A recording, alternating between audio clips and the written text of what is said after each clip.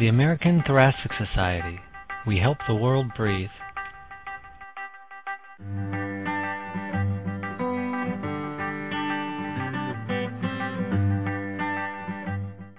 This is Jacob Yasha Schneider, editor of the American Journal of Respiratory and Critical Care Medicine, welcoming you to the American Thoracic Society's podcast. I would like to introduce our editorial board member, Dr. David Kaufman, the Chief of Critical Care at Bridgeport Hospital, a teaching hospital affiliated with Yale University. His interests include sepsis, acute lung injury, and septic shock. Welcome, Dr. Kaufman. Thanks, Yasha. Today we are going to be discussing the article, Multi-Center Implementation of a Severe Sepsis and Septic Shock Treatment Bundle, which is published in the July 1, 2013 edition of the Blue Journal. We are joined by the first author of this paper, Dr. Russ Miller. He is the director of the Respiratory Intensive Care Unit at Intermountain Medical Center in Salt Lake City, Utah. He holds joint appointments at Intermountain Medical Center and the University of Utah as an assistant professor of medicine. Dr. Miller has published previously on acute respiratory distress syndrome, delirium, sedation, and physical activity in the ICU. We are also joined by Dr. Ricard Ferrer, who is director of the intensive care department of Mutua Terrassa Hospital in Barcelona, Spain. He attended medical school and performed his residency in Barcelona. Dr. Ferrer is the member of the steering committee of the Surviving Sepsis Campaign, and since 2010 is deputy of the Systemic Inflammation and Sepsis section of the European Society of Intensive Care Medicine. He was the lead author of the article, Improvement in Process of Care and Outcome After a Multi-Center Severe Sepsis Educational Program in Spain, which was published in JAMA in 2008. So, Dr. Miller, your results speak for themselves. You and your colleagues in the Intermountain Health System devised a simplified version of the sepsis bundle that was advocated by the Surviving Sepsis Campaign. In the first 3 hours, providers had to check the serum lactate, get blood cultures, and start antibiotics. And then within the first 6 hours, if it was indicated, providers had to give 20 to 40 milliliters per kilogram of isotonic crystalloid, give vasopressors or inotropes or packed red cells if it was indicated to achieve a central venous pressure of at least 8 centimeters of water or more and a central venous oxygen saturation of 70% or more. And over time, the hospitals in your system showed an impressive increase in the compliance with this bundle, and this increased compliance was strongly associated with a dramatic decrease in mortality and morbidity, and also with less progression to more severe stages of sepsis over time. So I want to ask you, Dr. Miller, what made you and your colleagues decide to break up the advocated sepsis bundle into a 3-hour resuscitation phase and a 6-hour resuscitation phase, and then a third maintenance category? That's correct, Dr. Kaufman. We've made the decision to separate bundle elements into 3 and 6-hour phases because of how quickly patients are admitted into our ICUs from the emergency departments. We have a short average emergency department ICU admission time that lengthened only slightly from 3.2 to 3.7 hours during the study period. The 3-hour elements were handled exclusively in the emergency department, while the 6-hour elements were the shared responsibility of our ICUs and emergency departments. Compliance with the maintenance elements mostly fell to the ICU, and low-stretch ventilation was common practice in our facilities already. Dr. Ferrer, in your work in Spain, which you published in JAMA in 2008, you and your colleagues used the 2004 version of the Surviving Sepsis Campaign guidelines nearly verbatim. And I just wonder what made you and your colleagues decide not to modify them to fit the institutional needs of the hospitals in your network? In these years, we decided to be part of the Surviving Sepsis Campaign, so Dr. Michel Levy invited us to be part of the campaign. So we accepted, but the only condition was that we would like to analyze the results of Spain alone. So we were, in fact, part of the campaign. Our patients were published also with the results of the global Surviving Sepsis Campaign data. So we are inside of the campaign, so we are part of the campaign. As I told you, the condition was that we were able to analyze the results of Spain alone, and we want also to give to this the form of a study, of an interventional study, not just a registry as was done with the Surveillance Sepsis campaign. So we can measure pre and post-intervention the results in our center. But we were using the same database that the Surveillance Sepsis campaign was using for the main American and European study or registry. So we add some additional data, that severity using Apache 2 score, age of patients, only 2 or 3 extra variables we thought in this moment that were important for the study. But we were part of the campaign. We were using the same database of the campaign. That's why we follow the same recommendation and the same quality indicators. So, Dr. Miller, you made a decision to tailor the guidelines to the hospitals in your system. It would be really fascinating to know how you and your colleagues were able to educate all of the providers and the hospitals involved in your study. And how did you perform quality control to ensure that the individual hospitals and individual providers were so compliant with the guidelines over time? Tell us a little bit about how you educated people and how you maintained a high level of performance. Intermountain Healthcare incorporates a unique care model, I think, whereby the clinical services are divided among various clinical programs and organized around clinical work processes. Each clinical program is charged with developing corporate board goals annually. A board goal aligns the entire system vertically so that every administrator, director, manager, frontline clinician, etc. are all on the same page. Ultimately, in 2010, this board goal included high compliance with all 11 elements of the Intermountain Healthcare sepsis bundle. Between 2004 and 2010, bi-monthly and annual meetings of the intensive medicine clinical program, which included ER physicians, ER nursing leadership, ICU directors, ICU nursing leadership, and other ancillary leaders, continued to stress the importance of identifying patients and also conducting the bundle. Therefore, the clinical program served as the node of communication and measurement for sepsis bundle compliance. We also shared tools developed locally in one ICU, for example, to improve reliability among facilities. To ensure quality control, as you say, we developed infrastructure through the clinical program to graphically present compliance data by hospital system, by hospital, and by ICU so that individual clinicians and managers could evaluate local performance. We specifically developed run charts, updated monthly for presentation purposes, to evaluate bundle compliance and place these in a viewable location on our system website. In the end, I believe the success of our implementation comes down to our people. Dr. Terry Klimmer's leadership at the Institute for Healthcare Improvement and over the last 35-plus years at Intermountain Healthcare has taught us much about successful continuous quality improvement. This was not just a research project. It was a way of standardized practice that we were implementing. So, Dr. Miller, let me follow up. Would it be safe to say that a big part of the success of this program and a lot of other programs for which Intermountain Health is justifiably famous is due to the long history and culture of dedication to quality improvement, but also to some degree breaking down the traditional departmental and other kinds of geographic barriers that separate different disciplines in your delivery system? I wouldn't want to pretend that we don't have silos within our institution. However, I believe that what you say is true. We do, through the structure of our system, create means for people to reliably evaluate performance. Honestly, as much as anything, as I said, it comes down to the people and the type of people who want to work at Intermountain Healthcare, not just being here, but who come to Intermountain Healthcare with the intent in mind to conduct these types of investigations. Dr. Ferrer, can you tell us a little bit about how your approach in a more diverse set of hospitals spread across the country of Spain differed from the approach that Dr. Miller and his colleagues took? Well, the main difference is that we just tested an intervention. So the study was done during a short period of time, and the study by Dr. Miller it was done during a long period of time. Probably the effect of the Dr. Miller study is sustained.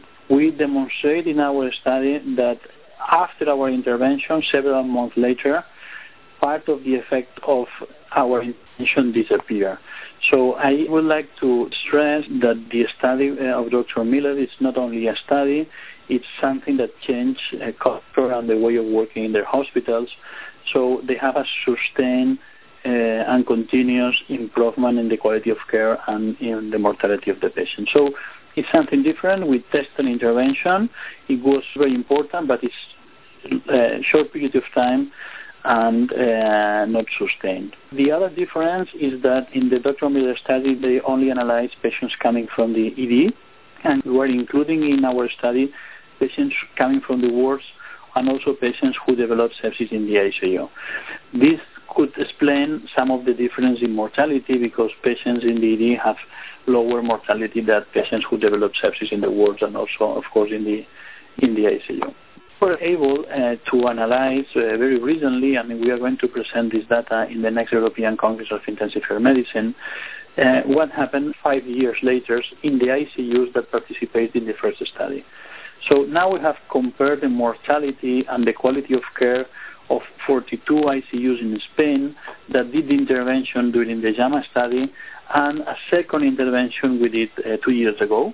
This second intervention was only focused on early antibiotic that in our analysis of where the elements of the bundles with more potent effective mortality reduction was antibiotics. So we decided 2 years ago to do an intervention on early antibiotics.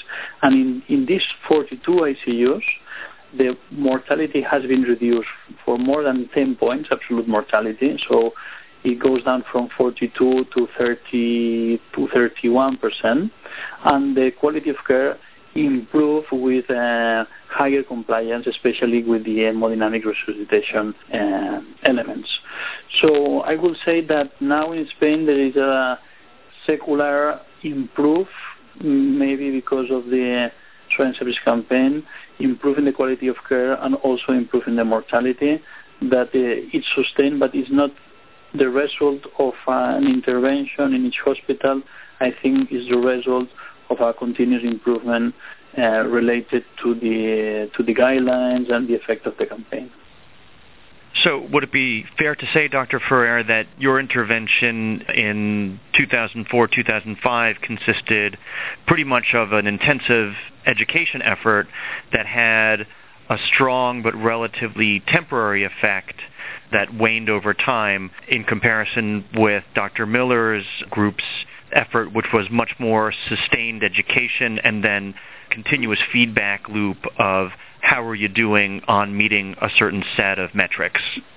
Yeah, this is the main difference. It's difficult when you do a sustained effort to put it in a format of a study, but it's clear that Dr. Miller succeeded with us. So it's much more easy just to test an intervention and do a pre-post analysis, or so could be done a cluster randomized control trials with some units that can intervene and others cannot intervene, and then to assess the effect of the intervention. So this type of sustained quality improvement strategies are much more difficult to be put in the form of a study, but they succeed, and I would like to congratulate Dr. Miller for this.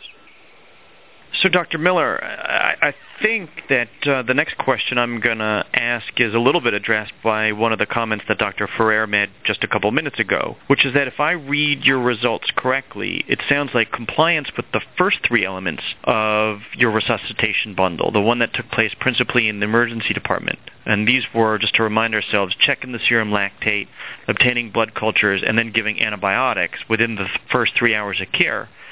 This set of interventions was associated with a lower rate of needing the later elements of the sepsis bundle, the parts that we genuinely associate with resuscitation, fluids, blood products, pressors, and so forth. I find it curious that only one of these first three interventions is truly a therapeutic intervention, and that is giving antibiotics. And I wonder whether you think that the early administration of antibiotics alone accounts for the dramatic decrease in sepsis progression. Frankly, I do not totally buy the power of antibiotics specifically to drive the decrease in progression of severity of sepsis. One might argue that the most difficult intervention in sepsis amidst the mass of patients presenting to the emergency department with a fall dizziness, abdominal pain, or any nonspecific complaint, is identifying the patient as potentially septic in the first place. I favor the more rapid identification of patients and willingness of our emergency department physicians to incorporate a standardized approach to their management as to why less progression to more severe sepsis and more severe disease was observed. Specifically, driving compliance with lactate measurement to high reliability was a key to sepsis recognition. If you're not thinking sepsis and see a lactate of 3 or 4, you're more likely to consider sepsis. Standardization of care yielding improved outcomes is not new, nor is improving sepsis outcomes by following guideline recommendations, as Dr. Ferrer and colleagues previously noted. Achieving high compliance with sepsis recommendations, although perhaps not as high as we had hoped for, by standardizing early and consistent screening, that is new.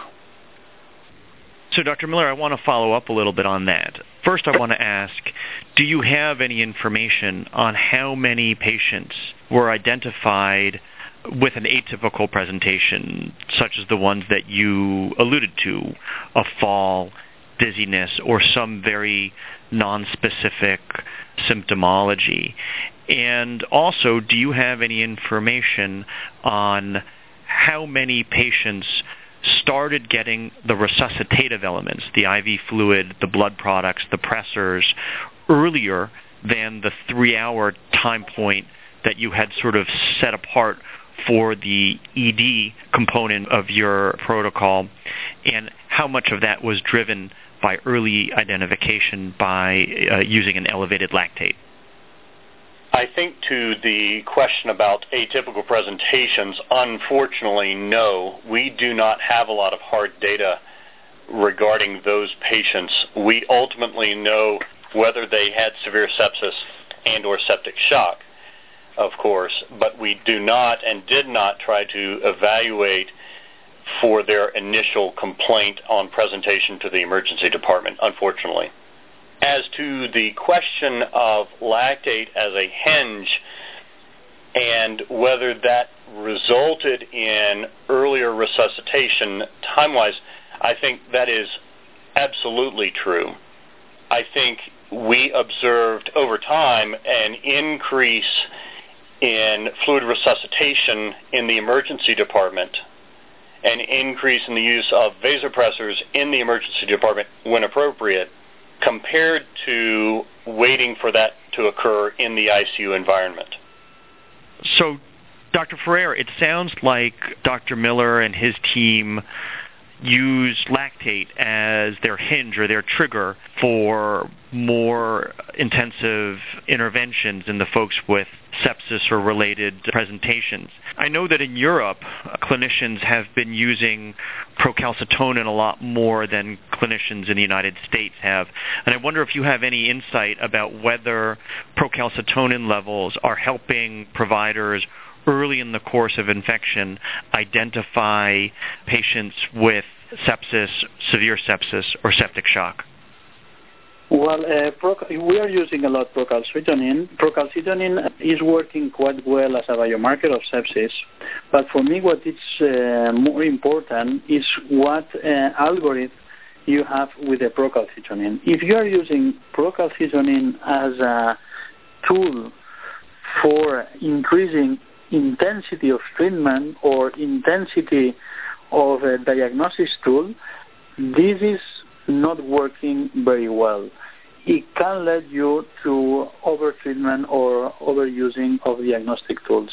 The algorithms that have demonstrated benefit with the use of procalcitonin are based in decreasing antibiotics or stopping antibiotics or in this way. So I think that procalcitonin is useful, but the algorithm behind the procalcitonin is the key issue and could be dangerous to take decisions based only on procalcitonin for increasing antibiotic use or asking for additional diagnostic tools. I think patient that the procalcitonin went down is a patient that we can consider for top antibiotics or taking decisions in this way, but not for more for the escalation. This is the way we are using now procalcitonin. So we are not using just a single determination in DD. We are using serial determination in the patient in the hospital, and more in the sense of de-escalation than not in the sense of escalation.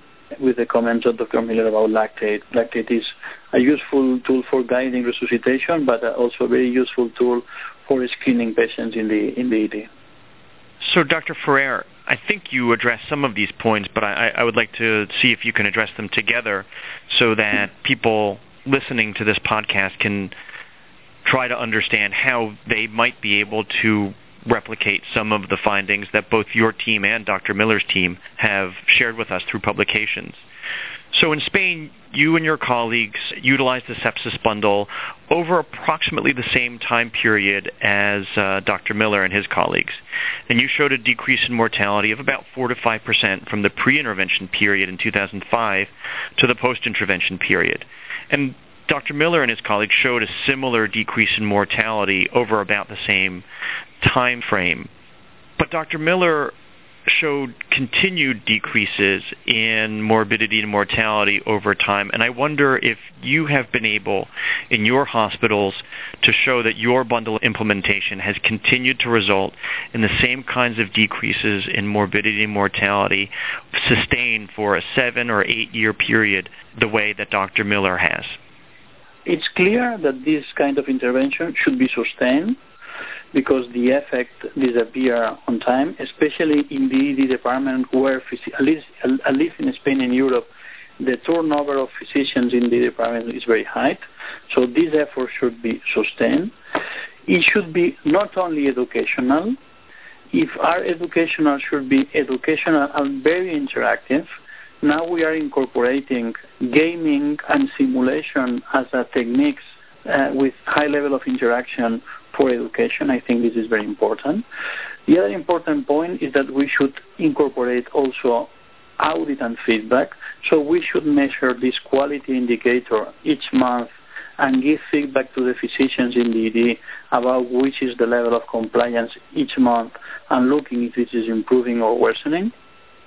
And also there are some tools like, for example, help for prescription for the antibiotics. This should be easily accessed for physicians that can also help.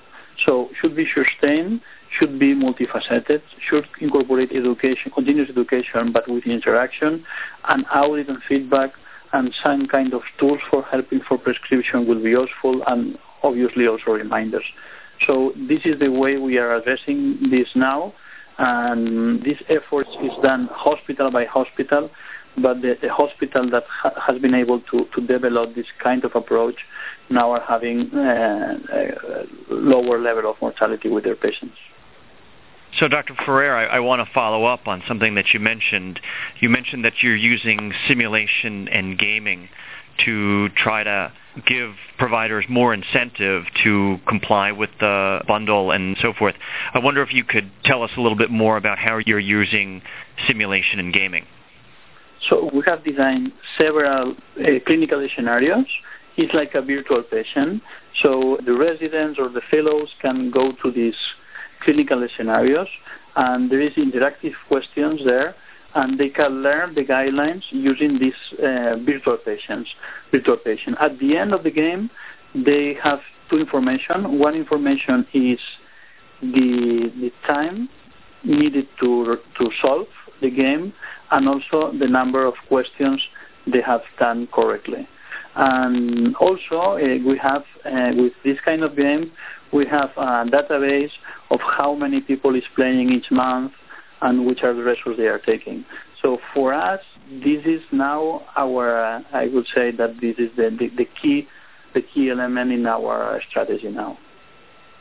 Dr. Miller, it sounds like it's a very different set of tools that Dr. Ferrer and his colleagues are using to try to incentivize providers to do the right thing. And I wonder if you, from your perspective at Intermountain Health, which we will recognize is a great example of how healthcare in the United States can be delivered, but may not have generalizable lessons for every system in the United States due to a lot of unique aspects of the situation that you have there. What elements would you suggest are the most generalizable? What do you think that our listeners can have as a take-home message so that they could go back to their institutions and say, this is how we can do this, and this is how we can make a real impact in improving the care of folks with severe infections? I think Intermountain Healthcare, as you graciously have pointed out, has some unique features. However, there's no question in my mind that many of the things that we are doing are generalizable. One of the strengths of our corporation is a strength other places, and that is the depth and breadth of the information systems. Using our information systems in a way to inform appropriate practice and inform best practice is not something that can be relegated to a select few hospitals going forward.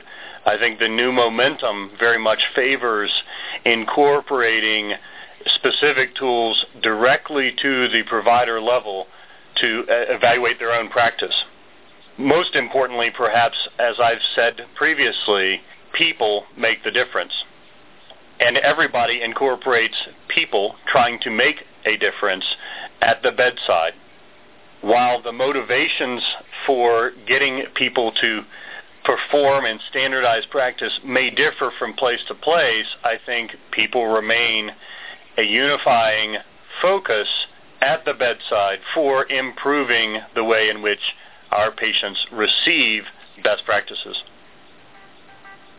Today we spoke with Russ Miller, the lead author of the paper Multi-Center Implementation of a Severe Sepsis and Septic Shock Treatment Bundle, which is published in the July 1, 2013 edition of the Blue Journal. Joining us was Dr. Ferrer, who led a similar effort in Spain and published his results in 2008 in JAMA. We discussed the sustained success Dr. Miller's group has demonstrated at Intermountain Health in Utah and some of the ingredients that were important to that sustained success. Thank you for listening to the Blue Journal podcasts.